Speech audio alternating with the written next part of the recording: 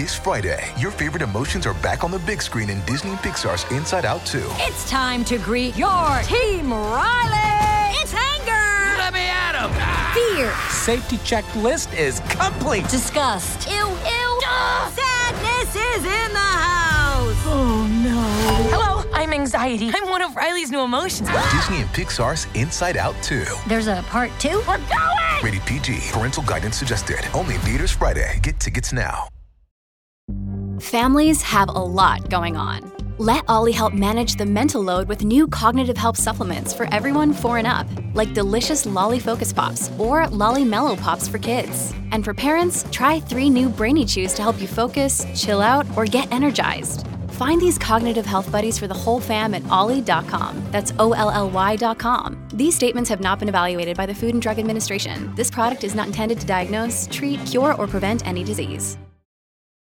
When you need mealtime inspiration, it's worth shopping Kroger, where you'll find over 30,000 mouth-watering choices that excite your inner foodie. And no matter what tasty choice you make, you'll enjoy our everyday low prices, plus extra ways to save, like digital coupons worth over $600 each week. You can also save up to $1 off per gallon at the pump with fuel points. More savings and more inspiring flavors make shopping Kroger worth it every time. Kroger, fresh for everyone. Fuel restrictions apply.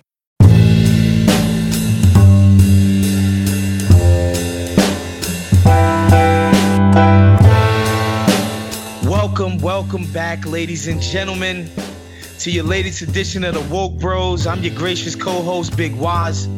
Of course, as always, I got my main man, Michael Jamal Abdul Shabazz Muhammad Brooks in the house. Trying to stay as gracious as you, my friend. How you doing? I love it. I'm good, man. It's happy to be back, man. We took a week off to stretch our legs. You know what I'm saying? Kind of, you know how when you work out at the gym, you don't want to go every single day because your body becomes fatigued and then you start to have a reverse effect and break your shit down. You got to have some rest days in between. I think we went a bunch of weeks in a row of just exciting, dynamic, incredible, intelligent content. And so we decided to ease up last week, but now we're back and stronger and better than ever. Yeah, exactly. And now actually for the past, I don't know, like 8 months now I do know what you're talking about again. Because after being like that's good. A lazy fuck. Well, actually, I don't know, man. Late 20s, early 30s was just like, it's a revelation. I just need to work, right? It was almost like, well, through my 20s, I was still doing like, hey, I can be balanced. You know what I mean? Like, and then it was all of a sudden like, oh shit, I cannot be balanced. I need to do this. And then it was like, got some headwinds, and then all of a sudden you're like, all right, shit. What happened to my cardio? What happened to my? I'm running to get a Subway. Oh, it catches up on you so much faster. That's not it's the speed with which your washness creeps up. It's incredible. Yes. Of course, we can't forget about the junior producer. You ain't quite super yet, Rob Lopez. We gonna let you wait on the super title, but Rob Lopez, of course, is on the ones and twos super as always. Training. But he's doing his Thug Dizzle as always. Just to pay some bills really quick, man. The TMBS live show is upon us, February the 1st. At the Bell House in Brooklyn, USA, man. This is a long time coming, a long time in the making. I'm really excited for the whole team, man. That's yeah, man. I'm really excited about this. I'll say honestly, like, if you're if you're listening tomorrow morning when this comes out, I don't even like. Right now, as of recording, there's some tickets left. Maybe there won't. I mean, check definitely tomorrow if you're listening to this. But we're going to have a great time. Like the sketches are recorded. The plans are laid out. We've got the great Alona Minkowski, the great Bhaskar Sunkara, the great Trevor Beaulieu, the great funny man Mike Racine. Of course, you've got all of us. It's going to be a really good show. It's going to be special. So hopefully, see you out there. And definitely, if you're specifically a Woke Bros Count the Dings person, let me know. because I mean, I think, you know, in general, it's fascinating how somebody finds what you do, but I really want to know people that are listening to this specifically. The cross-pollination, the swords crossing, if you will, of TMPS right. and the Counted Dings exactly. Sure. and the Counted Dings Network. And of course, man, March 2nd is also, obviously February 1st is no longer creeping up on us. It's this fucking Friday. March 2nd, Counted Dings live in Cambridge, Massachusetts, in and around the Sloan Analytics Conference out there, man. We're going to have the live show at the Middle East. Tickets are moving faster and faster as we get closer to the date. A lot of special guests already signing on, man. Of course, you can expect the entire Counted Dings crew. Jade is taking the call in this show, the Waston Show, because he thinks I'm going to, you know, come at my nemesises out in Boston, a.k.a. what I like to call the birthplace, the Mecca of the white American bro. And so the Mecca of the white. And if you really think about it, it's true. No, it's not wrong. It's just interesting terminology. I like it. How about it? Yeah, man, that's coming up March the 2nd. Make sure you get your tickets. VIP tickets have already sold out. General admin is out there, man. And, you know, not to say that if you don't get VIP, you won't get a VIP experience. I'm just telling you, you know, the stuff, the free T-shirts, the blah, blah, blah, blah, blah. But trust me, there'll be plenty of opportunities to meet people, connect with people, man. Finally come out and say what's up to the entire crew. It's going to be a good time. So now that we paid some bills, Mike, let's get on to the show. Let's do this. Today we're gonna get into the great. What's the guy's first? I've been calling him Schultz. Howard Schultz. Howard. I was about to call him George Schultz. Is that somebody, or just make that up? Howard Schultz. So George. I don't know who, but George Schultz was somebody. He was like. I feel like he was like a defense secretary or something. There you go. Howard Schultz of Starbucks fame. He's been running his yap recently. That's exactly right. All in the media because he's, you know, formed an exploratory committee. He's meditating on whether or not he should run for president. We're going to get into that at the top of the show. Of course, Kamala Harris, who's kind of proven, like, with her presidential announcement that she's going to be a force in this race, no matter what side of the Democratic, the lefty, the progressive, the liberal arm of things in politics you fall on, she's going to be around throughout the course of this race, as we're starting to see with this announcement. We're going to get into the town hall that she had this week. And then, of course, we're going to get into Davos and just the abject ridiculousness of that entire enterprise, and some party crashes, man. Some gate crashers did some beautiful work down there, man. And me and Michael took a extreme liking to that. So we're going to get into that a little bit. But of course, first, man, Howard Schultz, billionaire, former CEO of Starbucks, former Seattle Supersonics owner, who, might I add, sold the team in a huff because he couldn't get public funding for a fucking basketball arena. The layers of the hypocrisy and the ridiculousness of this guy and this week in this media blitz it's beyond comprehension, honestly, when you think about our moment, right? Especially in politics today, where it's like even Donald Trump knows he can't talk shit about Medicare. He can't talk shit about social. Like, even he knows that. You know, the guy that is the Republican leader knows he can't do that shit and actually keep a constituency involved. In the year of our Lord, 2019, Howard Schultz can come out and try to tell me he's a social liberal, but a fiscally responsible conservative. I'm sorry. I know I sound exasperated, but like, because I haven't gotten a chance to interact with you guys a majority on TMBS this week, and I know you guys tackled this bullshit. So please, talk to me, man. Talk to me, please. I mean, I can't talk you off of a ledge. I mean, let's move it up in orders of importance, right? So actually right out of the gate, the response to him has been correct from the general public, which is mockery, derision, and dismissal, including that gentleman who should get an award from the public who at the Barnes & Noble in Union Square, interrupted his bloviating platitudes to say, like, basically, I'm paraphrasing, but literally, like, listen, you narcissistic asshole, like, don't run this ridiculous vanity campaign and potentially help Trump get reelected. So, well, let's begin with what I said on national TV last night so I can frame the answer. What I said last night is that I am seriously considering running for president as a centrist independent. And I wanted to clarify the word independent, which I view merely as a designation on the ballot. And don't help elect Trump, you egotistical billionaire asshole. Go back to getting ratioed on Twitter. Go back to Davos with the other billionaire elite who think they know how to run the world. That's not what democracy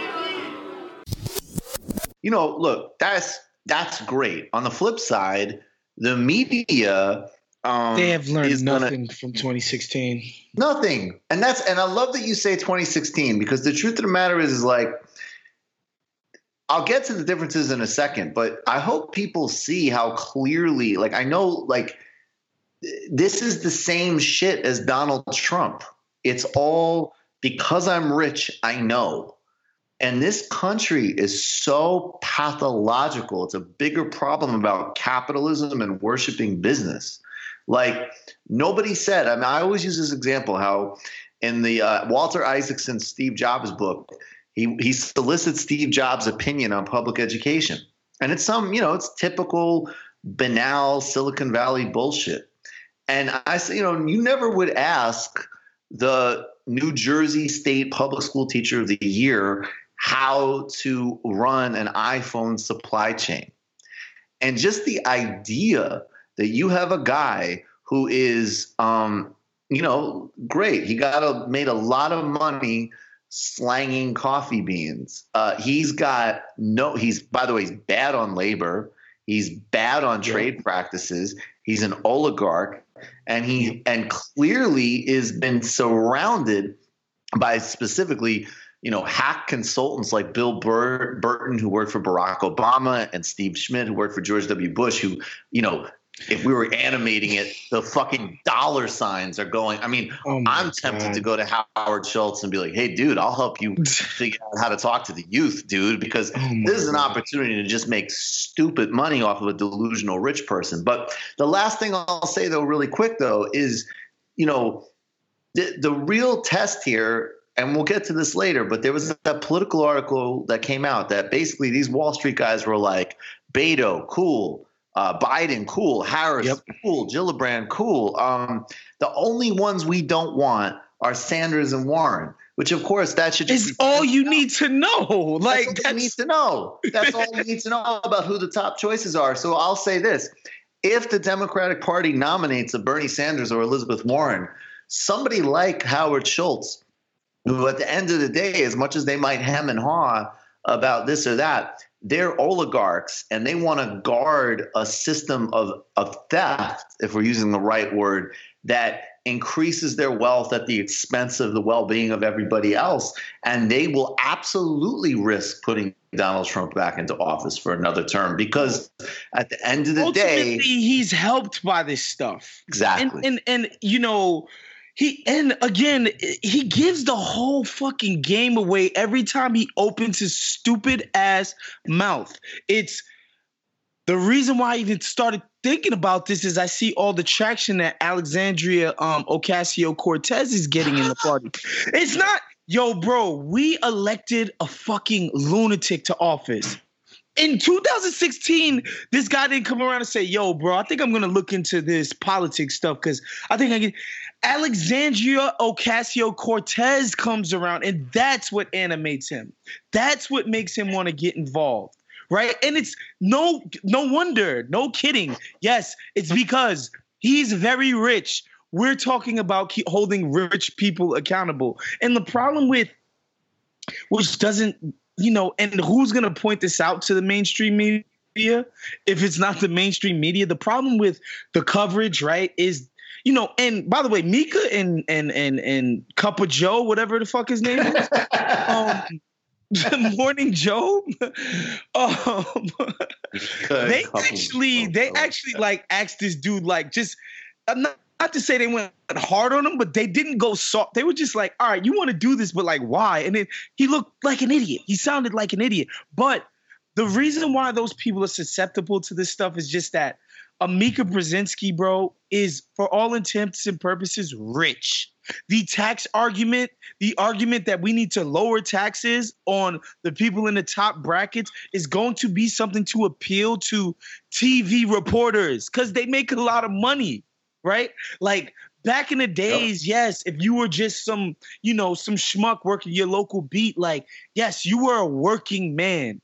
Right? Like, I'm sorry. If you are somebody who works at MSNBC or CNN, and we don't need to get into Fox, but if you're on the TV over there, you identify more with this Schultz clown than you do some teacher making 60 grand, 55 grand a year. It's just the facts. Like, you don't identify with the janitors. You don't identify with garbage men. You don't identify with workers, bro. You know what I'm saying? And so like when you see this little media blitz where like this lady gets up there and she talks to the Stein dude from Washington Post, and it's like, well, just because he's against the high marginal tax rate doesn't mean that it's because it's gonna personally affect him. It's like, and the dude. So that was amazing. That was Stephanie Ruhle on MSNBC, and Jeff Stein. By the way, hold on. Yeah. Liberal, and I'm using air quotes here. Liberal MSNBC who's saying this shit.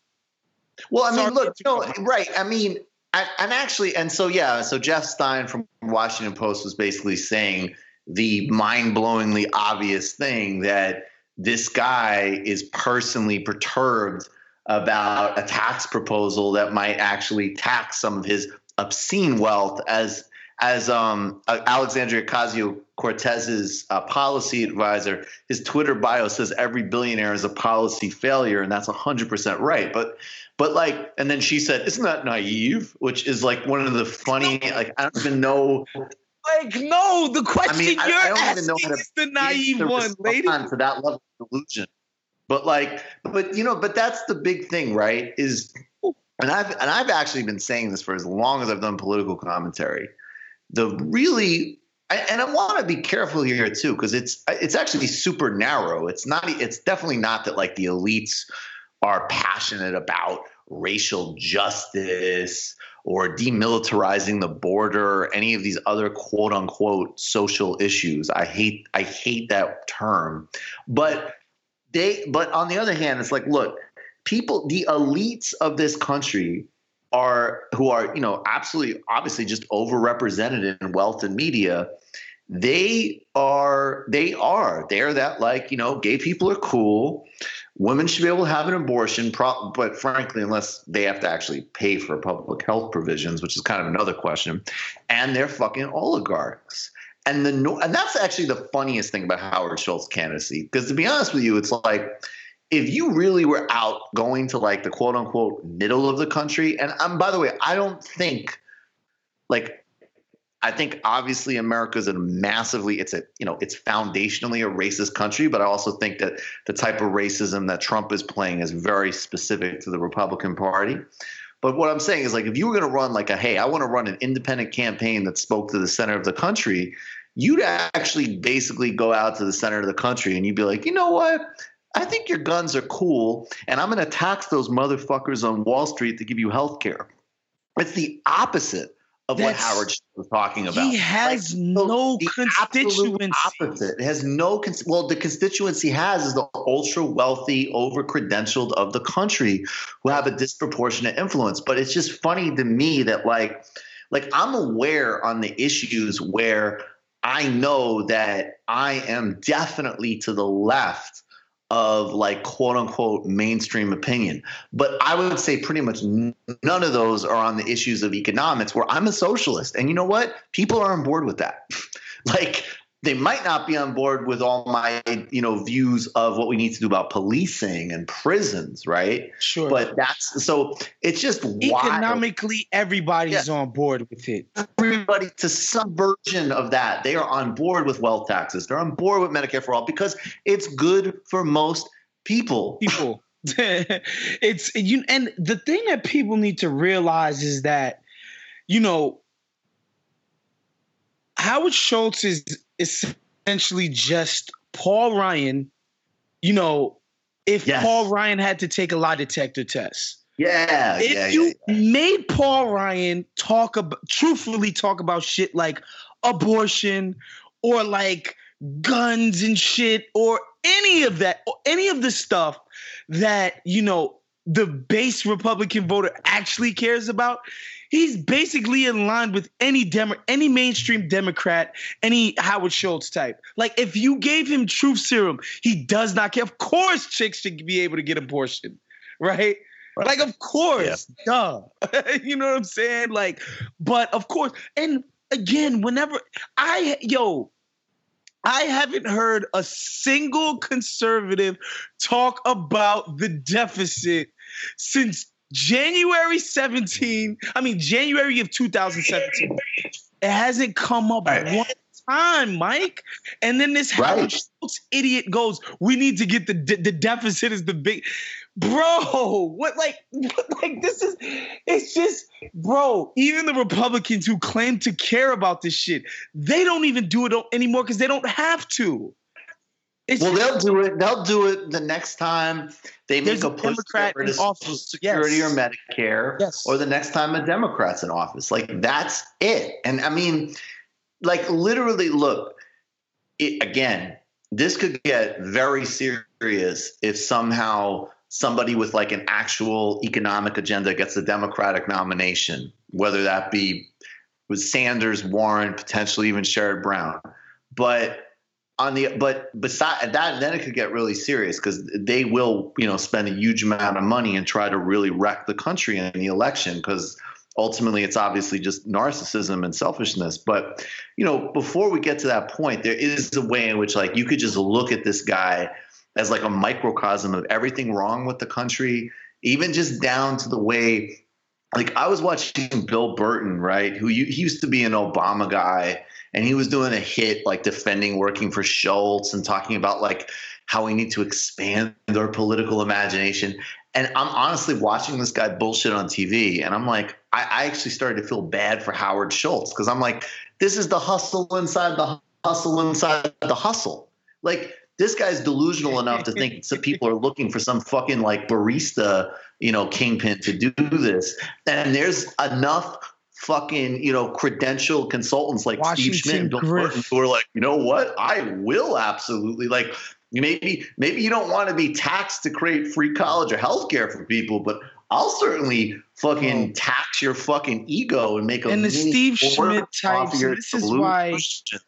This is why I'm always wary of any never Trumper. Like, all they're doing is waiting for a Schultz type to hop on. Like, they're not actually friends of anybody but themselves, right? Yes. Like, it's like, okay, I can defend Schultz's stupidity with dignity, right? Like, to a certain point, yeah, Steve Schmidt knows, like, damn, there's no dignity in working for Donald Trump.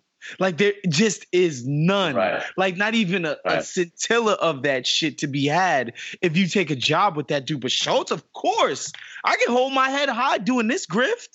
100% I can do that.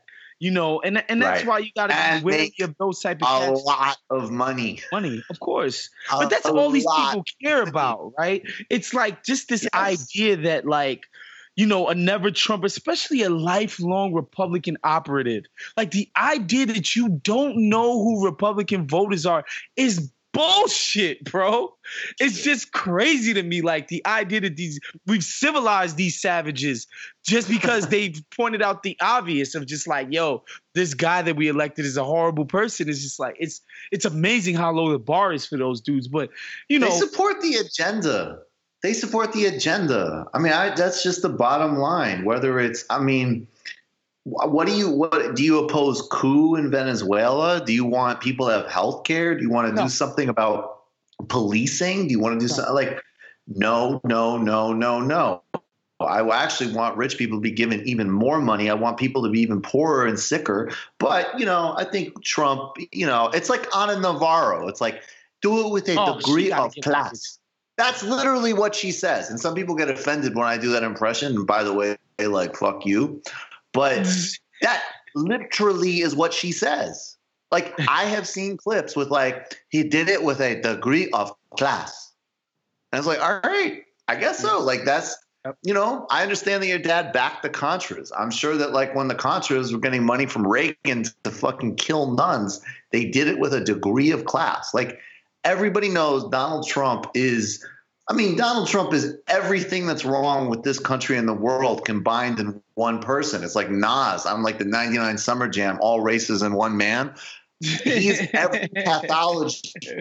But that's real basic. Like, if you don't get that Donald Trump is the worst, then I mean, maybe we got to talk to you because you're just gone. But if you're just some asshole who's made a living, whether you're Rick Wilson or Steve Schmidt promoting war. Rick Wilson, that's another dude I was trying to freaking think of.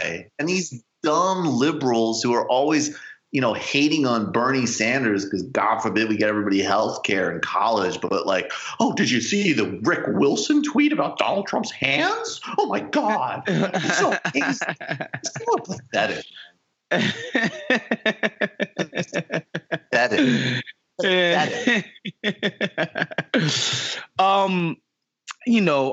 happy. It's just nice because like this guy, to wrap this up, it's just nice that as exasperating as watching this shit has been, watching this guy just get beaten over the head with a drum. Just people have just been gashing this dude everywhere, like just destroying him. Like somebody, yo, what's your favorite? Who's okay? Since you're such a Democrat, blah blah blah. Who's your favorite Democratic president of the last 50 years? Man said FDR. First of all, that was like 70 years. Second of all, like how could you be opposed to all of these programs, all of these ideas, and actually fix your mouth to say FDR, bro? And people, he just got FDR. He just got FDR, bro. FDR. You are the antithesis of everything that was happening with that. One. Exactly. Keep FDR's name out of your fucking Boca Vente or whatever the fuck. It was nice to see him just get smoked. Oh my Lord. He was so out of his depth. It was beautiful to watch. And it's good every now and again to like, because these they don't actually have to go out and talk to nobody. Right? Like, no, there's no accountability for Howard Schultz. Like, nobody's ever asking him hard questions. Like, nobody's ever holding him to account for anything. Like, because he doesn't have to. He flies private. He has a yacht. He doesn't have to interact with any of this stuff. So, he can't. It's the Kanye effect on some level. Oh yeah, 100%. The ideas that he gets to say at all his fancy dinner parties and everybody claps for him and says, "Hell yeah." The type of dinner parties that like no normal people would be at. He's like, "No, I'm gonna say this shit in public now." And people are like, "No, sir. No, sir." Right. Because they've been all walking around like telling each other. Like, I remember the last anecdote I'll give. I remember a guy who, my parents went up to Massachusetts and were, hyper broke hippies. And then my aunt went and worked in Wall Street. And her husband, my uncle, who, is a good guy. I'm not trying to trash him, but I can't help it. I remember this is literally this is probably like 12 years ago or something, right? You know, I'm like, I don't even know if I was even, I was in college or something, right? But a long, long time ago.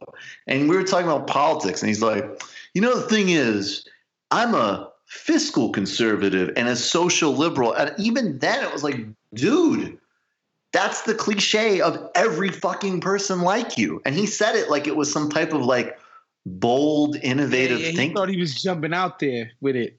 Yes. He thought he was jumping out there with like, I'm social. I don't have a problem with gay people, but black people need to get off welfare. That's like you.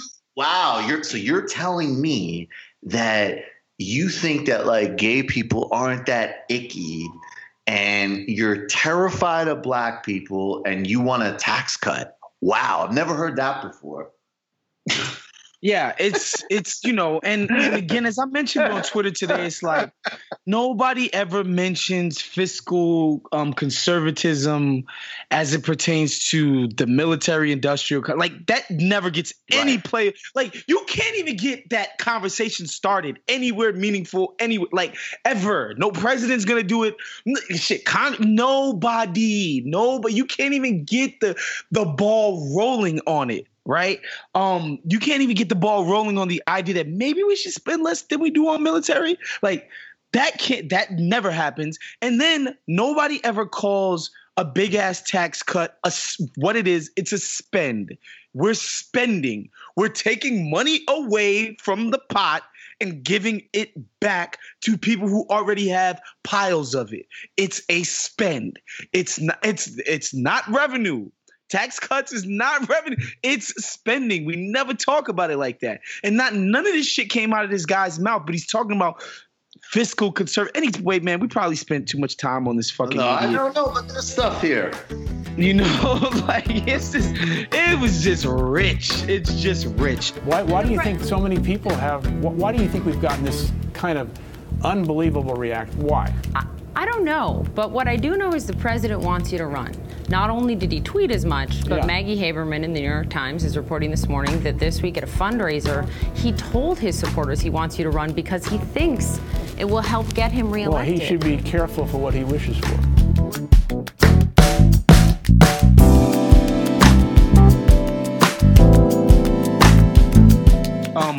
Of course, moving on to 2020, man, Kamala Harris had a town hall the other day, and you know, I'm somebody who's not, I'm definitely not pro Kamala Harris. Like, she hasn't demonstrated, like, especially up to the town hall and her actual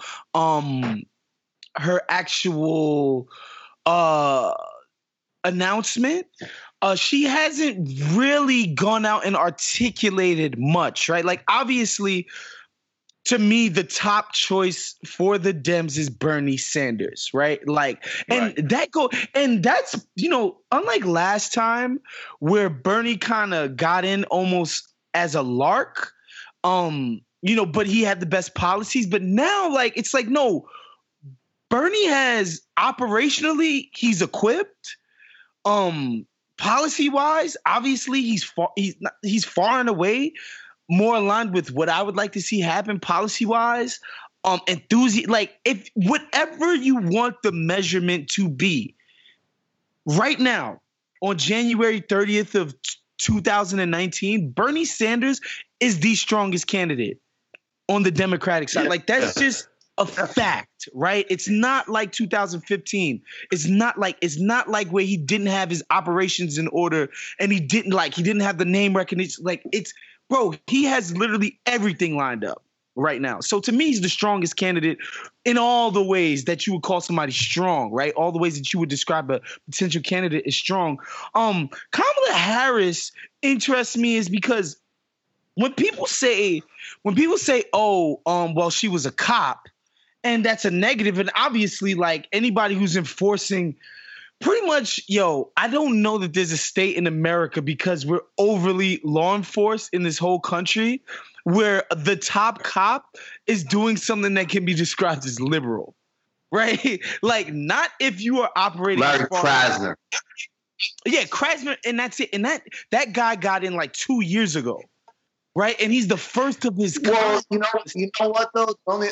What about Elliot Spitzer though? Elliot Spitzer did a cool thing where he was just like, we are going to do the strict whatever drug crimes and murders and all of that shit, whatever, right? But we really going to go after these Wall Street cats. Like, yeah, he was a savage for that. He was a beast for that. He was a beast for that. No doubt about that. Well, anyway, but let me just put that on the table and then finish what you're saying. Like, if you didn't – look, there's a lot of stuff to pick apart with it, but I'll say this. If Kamala Harris had as regressive and as harsh prosecutorial record as she has, and she put Steve Mnuchin in jail, and she went after mortgage, fraud, and she went after polluters, and then it would be like, all right, okay. I don't know necessarily if one hand washes the other, but that means we're talking about a completely different politician here. But if you are the same person that wants to terrorize poor families about fucking truancy, and then you pass an opportunity to prosecute Steve Mnuchin, pretty bad. No, and nobody would call that good. But I'm just saying, like, I'm just saying, like, for her to not have been that, she would have had to been Elliot Spitzer. That's my point, right? Like, when Jay-Z said to be Bobby then, you got to be Bobby now. Like, you would have had to be Elliot Spitzer, right? Like, you would have had to been that guy. You would have had to been somebody going completely against the grain in 3 trillion ways. And Elliot Spitzer is somebody who could afford to do that because he's from a rich-ass family, right? Like, there are certain things in place that prevent people from doing this very thing. Like, most people in Elliot Spitzer's background don't do that. They're friends with the Wall Street people, right? Like, and so when you're that rich, you can do shit outside of the system. Is what I'm saying. Like, the system is not set up to have, half Elliot Spitzers and half what's my man's name? Jeff Sessions. You understand what I'm saying? Like, the system is meant for right. Jeff Sessions is kind of like, I guess, on the far reaches, but you're not getting that much further than him. And that goes to weed, that goes to everything. That's like the system. So to have had that job means that you were executing conservative policies. That's just a fact, right? And whatever shit, man, you want to be president, people have the right to hold that against you. The reason why it's interesting to me, it's like, all right, one, she's black. So that means it's a lot different to get there. Like, what it takes to get there, the hands you got to shake, the people you got to know. And, and at the time, I'm not realizing it, but listening to her little speech is the Barry thing all over again. In the sense that, like, I don't have to be radical because I'm black, right? And in order to get where Barry got, I was about to say Harlem Law Review, Mike. The Harvard Law Review. These jokes write themselves. The Harvard Law Review, all of these elite circles, like, the bottom line is Barack is an elite liberal. He's not some radical dude. He's just an Ivy League liberal dude. And on the spectrum of liberalism, they're some of our most conservative folks, right? And, I think Kamala Harris, she had an opportunity to do a Hillary Clinton, and people come at your authentic, like, how authentic are you? She had a chance to do that. Just be like, you know what? I used to be crazy conservative, but I've seen the light on a lot of this shit, and I'm going to try to be as liberal as possible. She just did the Barry. She just did the I'm black, therefore I am. And, like, straight up said nothing in the way of our most progressive, aims that we have right now in the party. Like, nothing, bro. She's just straight up like, yo, we're not the type of country that imprisons children, but the thing about it, Kamala, is that we are, because that's what we're doing. You know what I'm saying? Like, and people are supporting it. We are that type of country, right? Like, all of this soaring rhetoric That's what she went with. And I think the problem for her, what she's going to see is that fool me once, shame on me, or shame on you. Right. Twice. Fool me, can't fool me again, Mike. Like, I think people like progressives, like to the point where people are calling Barry a bad president. Like, I will never fix my mouth to say that. But I know a lot of progressives who do, right? And it's for that very reason. It's like people were just hoodwinked by the idea of the guy and his personality and the possibility of what this guy could do and who he could be, to where, like, I don't think she's going to get the same benefit of the doubt. And, you know, if the critique is like you're a cop and you're pro corporatism and you're pro this, like, it can't be kumbaya is the message, bro. It's got to be I've had some sort of awakening. You got to come at me on some Bobby Kennedy shit. You know what I'm saying? Like, my brother got killed. You know, I know it's like to be, I know it feels like now to feel like you ain't got shit, to feel lost, to feel hopeless. I know what it feels like to say, like, I had a dramatic event in my life, you know, and I've changed. And I'm like, I'm about you black people now, right? Like, fuck all the, you know, Cuban Missile Crisis lies, fuck COINTELPRO, fuck all the illegal shit that I was doing to citizens. Fuck all, I saw the light, y'all. I'm ultra liberal. I'm about the black, the downtrodden. That's what I'm doing now. She came out with some bullshit, quite frankly. That's just my read on things, man. I mean, you know, it's all what he said. I agree with everything you said. I mean, I think it's also like, look, I've been trying to, you know, particularly speak to my audience around, you know, not definitely less so, I would say, honestly, just like people that are patrons and podcasts and people on, you know, I would say the YouTube audience is much more broad. And I think it's really narrow and it's greatly exaggerated and lied about. But there are some people who identify on the left, I don't even know if I would really consider them left, who they play to the stories that are made up about, you know, basically like Bernie bro this and that and all of that. And so it's like, look, I think there's nothing. It's like, here's what I've been saying. I mean, I apologize because I have already delivered this line a few times, but, you know, it's like I said, look, on a really basic level, any right thinking person would love the concept of a black woman killing Donald Trump, figuratively. But like, that would be right. Yeah, sure. Right. So it's a cool concept. So what all I'm saying is like, look, I think, you know, to me, it's like three different things to just keep in mind. One, it's like, all right, I think that there's no problem with acknowledging the historical nature of this candidacy. So like, I mean, I'm actually a big admirer of Shirley Chisholm, and everybody should look up her 1972 campaign. But it's like, look, you know what? This is different. It's different that there is a black woman who is a top tier contender to become president of the United States. That's fucking great. And we can acknowledge that. But then on the flip, like, then it would actually be very condescending and very bizarre in its own way to not then assess the record.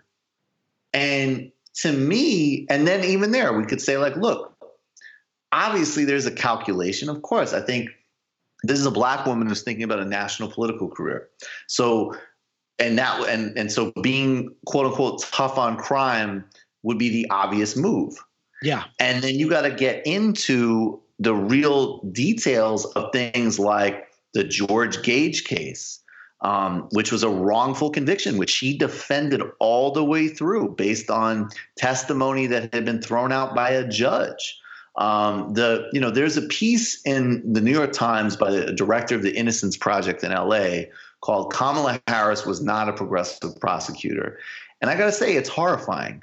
And it's, you know, I would just say when it comes to criminal justice issues, they all have problems of one degree or another. But Joe Biden wrote the 94 legislation, which was a massive increase to the prison industrial complex. And Kamala Harris threw all sorts of people in jail for all sorts of nonviolent crimes while choosing not to prosecute Steve Mnuchin. Add to it, just not like even David Axelrod wrote a piece and, look, he obviously loves Obama and Obama's his guy, but he's saying like, whatever else you say, like, no, Obama did have a really distinct message for his time. Obama also talked about the invasion of Iraq. Like, Obama did some stuff that set him apart in a way that was distinct, which she has not done yet. Yeah, and I think what I was saying about Barry earlier is just the idea that, like, on something like gay marriage, he was kind of 1 foot in, 1 foot out before he even got elected. It took after being elected for him to come out and just say, I'm straight up in favor of it, right? Also, I think his background, when it comes to something like community organizing, where like he literally had to knock on people's doors, right? There's just a facility with speaking and communicating with normal people that he possessed. I'm talking about just policy-wise. He wasn't no damn FDR, right? Like, of course. He never I think policy guys, they're very similar. They're very similar. All I would say though is I think they're very similar. But I think, and it's not even about that he wasn't. But it's Mike. It's not even that he didn't govern as some incredibly progressive person. He never claimed to be. We put it on him, right? It's not like he went back on something. We all assumed it of him because of what he symbolized. Kamala Harris, I'm saying, is like, bruh, you ain't gonna get that. You're not gonna get that. You're just not. And of course, again, because Barry wasn't a cop. He wasn't a prosecutor, right? Like, he would have had to refute a lot of that stuff. Like, if you're gonna come out and just straight up defend the ridiculous rates that we incarcerate people in, like, that shit ain't gonna fly in the primary. It might fly in the general. And people come out and support you anyway. It ain't going to, not today. It's not going to fly. You're not going to, these issues, they show, like Elizabeth Warren's, the tax increase that she's proposed. They've done the polling. It's polling at like 63% nationwide. We're not even talking about the Democratic base. It's polling favorably with a majority of Republican voters, bro. This is the climate we talking about. Like, you can't come in here and start hitting me with, this ain't our America. Like, that ain't gonna cut it. Right. Yeah, I mean, the only other thing that I would say, too, that just really strikes me, and, this is speculation because we got to start seeing how the polls, shake out. But I also just really, I totally can see and concede that definitely sometimes people who are white and associated with the left, they don't articulate issues around race or even understand some of those issues as well as they need to and should. But I also think conversely, like, this weird bougie centrist resistance thing, which has a bizarre, irrational hatred of Bernie Sanders, I think it actually just conceals the fact that, like, first of all, a lot of these people, again, I'm not saying they're Republicans, but they're conservative mostly. They actually are kind of on some version of socially liberal, fiscally conservative. They don't have the same types of commitments to real broad-based justice. And that throws another issue into me, which is like, look, of course in this country, because of how racist and sexist this country is in so many ways, obviously just the mere reality of a contender that is a black woman is very significant.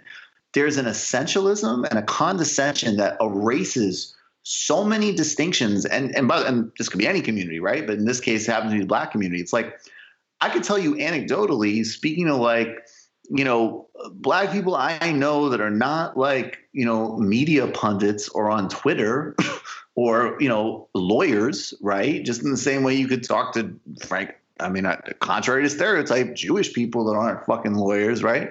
And it's like, cool, that's awesome that Kamala's in the game, but what's the plan?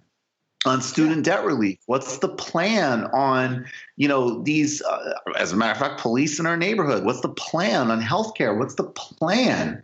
And so I actually think, like, again, I'll work on my side and myself and, whatever. But conversely, there's a real condescending, essentialist bullshit case that is actually, not only eliminating necessary conversations on economics and race and policy, but is actually just, it's an idealized way. But we talked the other week about like positive stereotyping. It's like you see people who a couple years ago, they would have defended Hillary Clinton using the phrase super predators. And now they're all like, oh, Black Twitter ain't having that. It's like, what? Excuse me? Like what? Like using the Crip Walk to own Trump. These are like wine crips. And it's fucking weird. It's uncomfortable. It's bizarre. Yeah. And it's also projection and essentialization and another negation of humanity, frankly. And a lot of what gets lost in all of that shit is how not unpopular that sentiment was amongst actual Black people in the moment, right? Like, It's not like it came out and Black people, of course, there were intellectuals who found it, public intellectuals who found it problematic, who were Black in the moment, who were like, hey, what's going on? But the bottom line is, especially when it comes to policing, a lot of times in the neighborhood, there are people in, really bad areas who are Black, who are like, yo, we need some real live policing to happen over here. Like we don't need to ignore that part of it. That was what Jerry Brown said when he was mayor of Oakland. He said, and he was really vicious on policing. And I remember in some interview, he was like, it's all the like hippie left-wing white people that they're the ones who are livid. Like, and then you go to the working class Black, and of course it's self-serving, but I'm sure there was some truth to it. He's like, all the working class, middle class Black families, they love it. And listen, exactly. Bro, Michael, the reason why you and I are laughing is because we both know and have met middle-class Black people who you're hearing it in your head right now, loving it. You can hear it. Yes. That's what pisses me off so much. It's like the liberal racism has morphed. And again, it's better if it leads you to vote for Kamala Harris over, the type of racism that will lead you to vote for fucking Donald Trump. But it's essentializing. And it's eliminating the fact that there's so many different political traditions, so many different needs, so many different desires inside the Black community, like any other community. Yeah. All communities have internal diversity. But Mike, this is the thing though. The race conversation just happens to be a lot more complicated on our side. Right. And so we actually have to deal with these nuances. And, the advantage of having a homogenous party is that you don't have to interface with these things, man. These questions don't come up. And if they do, everybody's kind of on board. It's like, yeah, Black people, shut the fuck up and stop complaining. Next question. Yeah, it's like, hey, my family came from Norway. Mine came from Ireland. I think Black people should shut the fuck up. How about you? They've had a 300-year head start. Race conversation right there. Yeah, right. I think Muslims are terrorists. I think we should lock kids up. Yeah. And what we're not going to do, like, we don't need to do, and to bring up her record, as it pertains to the only other job she's had in elected office, like, you can't call that unfair. Now, a lot of the shit that Hillary was dealing with last time when it comes to like, is she likable? It's just like, Jesus Christ, is Chris Christie likable? Like, what the fuck, bro? You know what I'm saying? Like what are we talking about? A lot of that was bullshit, legitimately. And we don't need to do that to Kamala Harris.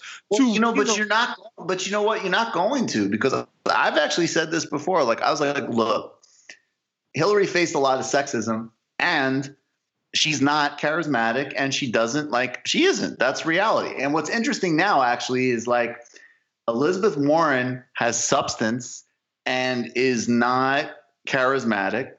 No. And we'll see with Kamala Harris. But Kamala Harris, like, she's very charismatic. She's got it. She's got it. She's got it.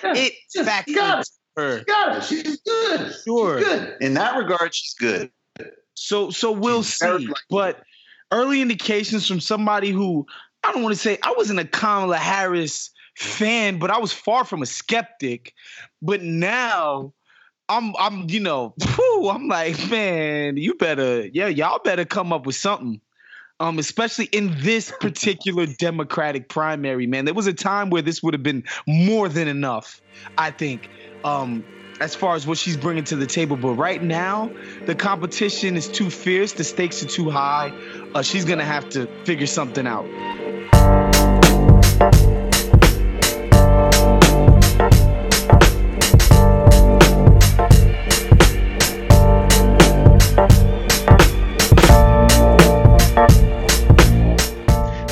I guess that's we did enough on Kamala, man. I definitely want to get into Davos because what happened over what's been happening over there the past couple of days, man. And you know, Mike, like I vaguely have an idea about what Davos is. It's like billionaires who want to be pseudo-intellectual all hang out somewhere for a few days.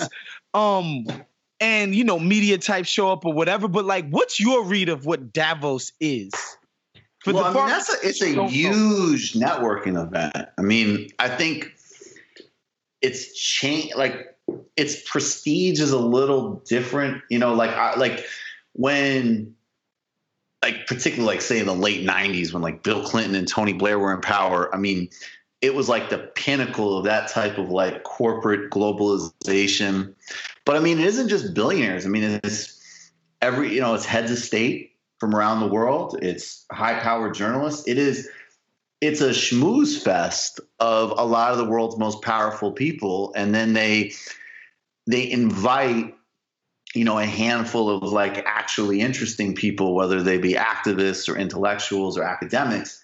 And like, what's interesting now, which we'll get into in the last couple of minutes here, I know you're about to set up, is like, I think that they've always kind of fancied like themselves like, oh no, we're willing to hear people criticize us or whatever. Cause that's kind of like the ethos is like, we're quote unquote enlightened billionaires, although it's beautiful. Cause as you see, as soon as you start talking about their taxes, they have temper tantrums and, they're spoiled, dangerous oligarchs just any of them are. But I think now because of social media, the calculation is flipped. It's like, instead of just being in a room with like fucking Bono and it's like, yeah, this is streaming on C-SPAN, maybe I should try to like help these people be a little bit more decent. You can just say like, hey, you guys are fucking full of shit. And it beams out across Instagram and Twitter. And it's like, mission accomplished. Fuck Davos. And fuck everything it represents. It's incredible, man. And, they had a panel, and this historian by the name of Rutger Bregman, he's from somewhere in Scandinavia, of course. And I say of course because socialism is like actually thriving over there in a major way. That's why I say of course, not to say that only smart people are over there, but he's from a place that like the concept of collectivism is not weird. It doesn't seem like this foreign object. It doesn't seem like anti-American or anti-this. It just seems like something that works pretty well when you put the proper resources and thought equity into it, right? Like it can work for a lot of people, and it yields amazing outcomes for a huge amount of your society, right? That's why I say, of course, but he gets up there and he says, quote, "This is my first time at Davos, and I find it quite a bewildering experience, to be honest.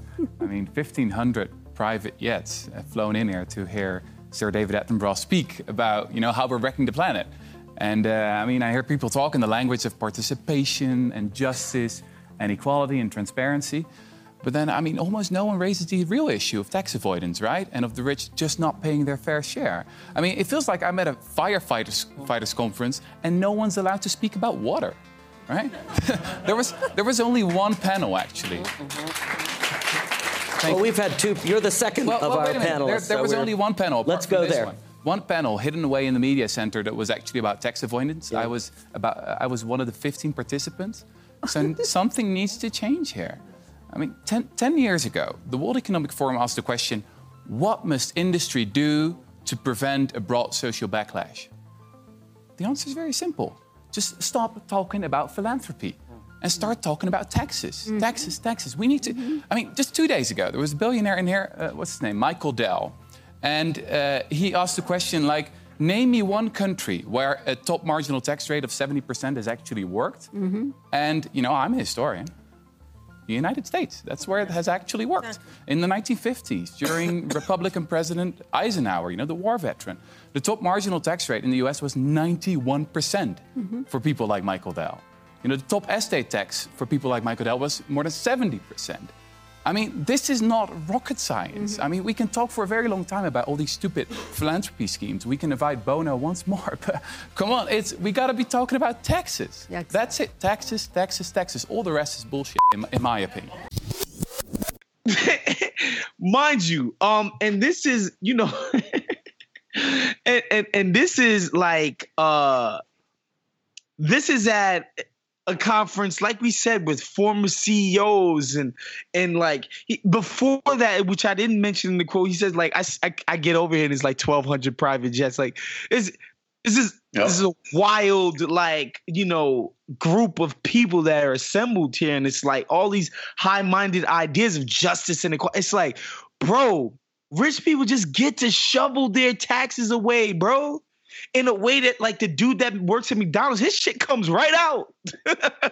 It comes right out, bro. And the people who have the most of it, who have the most to contribute, you have the most responsibility, quite frankly, because society has shined the kindest on you, and you need to sprinkle some of that shine on the rest of us, right? Like, that's literally your responsibility. He's like, bro, we can't even get up here and talk about tax avoidance. Like, what's the point of this shit? Right. We're not even going to talk about the main source of it. Exactly. And I mean, there was also this other exchange which was really embarrassing for everybody, because this reporter from the Washington Post, she's literally an economics reporter, was like, she asked Michael Dell, you know, like not seriously, but kind of like, hey, what do you think about, you know, the Alexandria Ocasio-Cortez proposal of taxing people at 70% after their first $10 million. It's really important people understand that. That is literally after the first $10 million a year you've made, not to mention all the other things we need to do that are just straight up taxing people just sitting passively on wealth.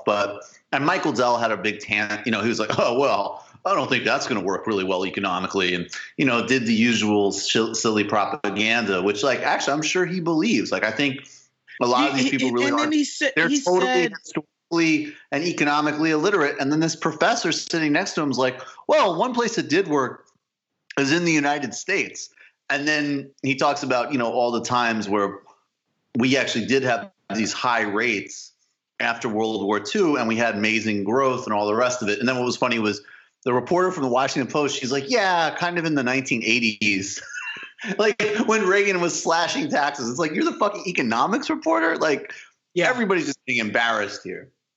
Yeah, and of course, after the tongue lashing that this dude got, like, well, dude, like, I'm a historian. I study history. Like, the marginal tax rate in this country at one point was at 91%.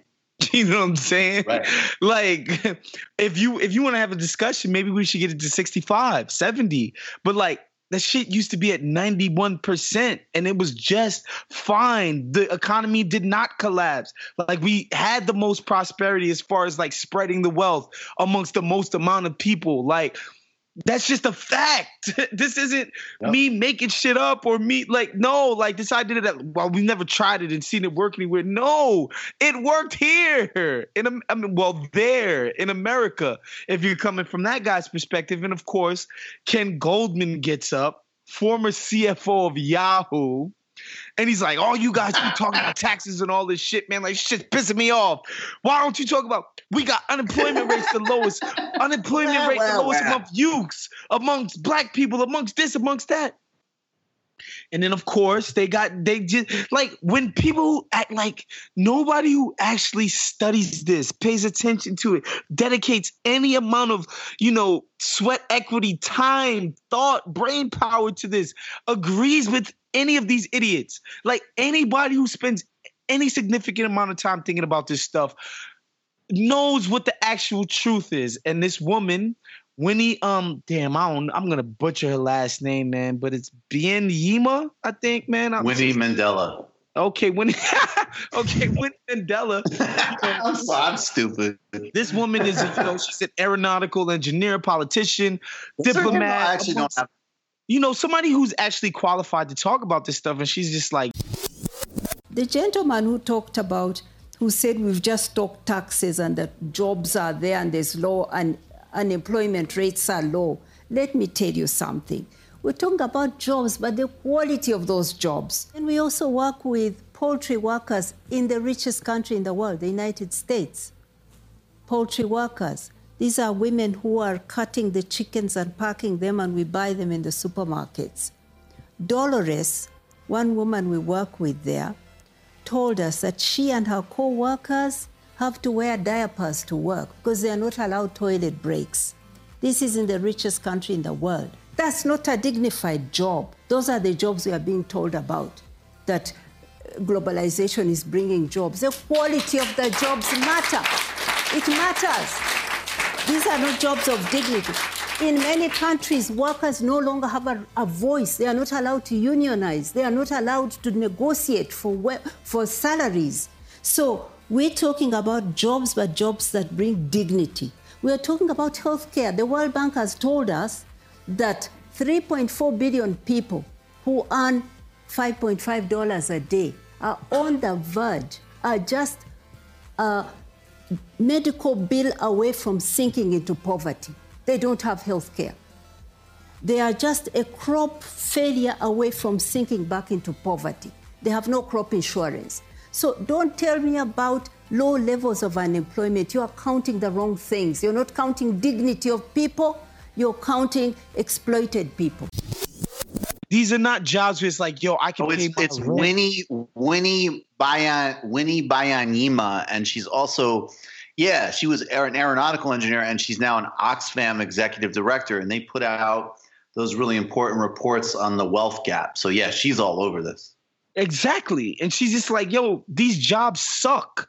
Yes, people are getting paid, but it's just like the wages aren't going anywhere, right? Like if you talk about, you just look at the, the actual median income is staying the same, and the cost of literally every single thing else around you that you have to pay in order to live is going up. None of it makes sense. The only people whose money is going up are the people who already have a shit ton of it. This isn't a conspiracy. This isn't a lie. This is just what it is, bro. Like, this is just what it is. And it's just so amazing when these people who get to live in an actual bubble, because a lot of times people talk about the liberal bubble and blah, blah, blah, blah, blah, and real people don't actually care about Louis C.K. earning a living. And to a certain extent, I do fucking agree with that. I do understand that lament and that critique, but like somebody like this freaking former Yahoo CFO, like can you imagine who he interacts with on a daily basis? Again, like, you think him or Howard Schultz talk to garbage men? Like, invite garbage men to their house for dinner? Like, come to their dinner parties? Like, I don't know, like, are at your birthday party? Like, no! The people who they are around don't talk to them about reality. They don't have to face reality. They get to live in the clouds. That's it. There's nothing else to add to that. That's the perfect summary of why. I mean, Anand Giridharadas, who also, that's a whole other one. I mean, I covered it on Michael Brooks' show. He ended up pissing off both Bill Gates and Tony Blair, who are two more, just totally trash people. And he said Davos is a reunion of world wreckers. And like you just said, I mean, you just summarized it. So that's the woke bros treatment. I mean, I think next week we got to hit him with some positive examples, but hopefully there'll be some stuff to bring to everybody's attention that will be forward momentum for next week. I just want to say, definitely if you there might still be a few, come to the live show at the Bell House, become a patron at patreon.com/TMBS. You will literally get 2-to-1 content, illicit histories on everywhere from Iran to Jamaica, and the post games where we take your calls and your Discord questions. And Waz was just there. We have a lot of fun with that. There's a lot of comedy. There's a lot of nonsense going on. You can stream it on Michael Brooks Show YouTube channel. And also, of course, you can listen to it and subscribe to it on iTunes. But the best thing to do is hit that Patreon button. And so, yeah, I just want to put that out. Anything else to hit? You guys are the best.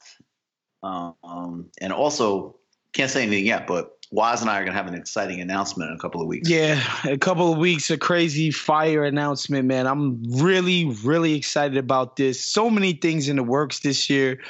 I think our, TMBS family, Count the Dings community, everybody should be excited about what's to come this year. It's going to be a lot of fun. Of course, make sure you subscribe when or if you can to Count the Dings. I mean, patreon.com/Count the Dings, man.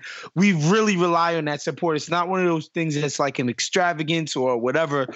We really rely on the support from the Patreon, man, and all the people who show us love with their hard-earned dollars. And not just that, like hit us up on social, come to shows, and just like, really lift us up. We appreciate all of that. See you guys next week. Make sure you subscribe to Back to Back, The House of Strauss. What's the Interceptable? I forget Ken Fahi's podcast, man. Of course, if you're listening to this, you're subscribed, I hope, and have rated Black Opinions Matter. Shouts to everybody, man. See you guys next week.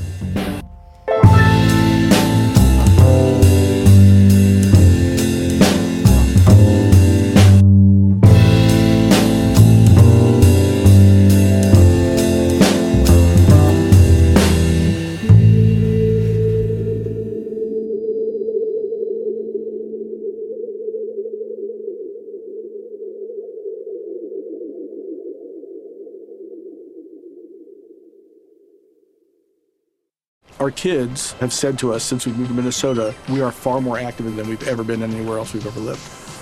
Moving to Minnesota opened up a lot of doors for us. Just this overall sense of community, of values that, Minnesotans have. It's a real accepting, loving community, especially with 2 young kids. See what makes Minnesota the star of the North. New residents share why they love calling it home at exploreminnesota.com/live. Our kids have said to us since we moved to Minnesota, we are far more active than we've ever been anywhere else we've ever lived. Moving to Minnesota opened up a lot of doors for us. Just this overall sense of community, of values that, Minnesotans have. It's a real accepting, loving community, especially with 2 young kids. See what makes Minnesota the star of the North. New residents share why they love calling it home at exploreminnesota.com/live. Our kids have said to us since we moved to Minnesota, we are far more active than we've ever been anywhere else we've ever lived. Moving to Minnesota opened up a lot of doors for us. Just this overall sense of community, of values that, Minnesotans have. It's a real accepting, loving community, especially with 2 young kids. See what makes Minnesota the star of the North. New residents share why they love calling it home at exploreminnesota.com/live. Our kids have said to us since we moved to Minnesota, we are far more active than we've ever been anywhere else we've ever lived. Moving to Minnesota opened up a lot of doors for us. Just this overall sense of community, of values that, Minnesotans have. It's a real accepting, loving community, especially with 2 young kids. See what makes Minnesota the star of the North. New residents share why they love calling it home at exploreminnesota.com/live.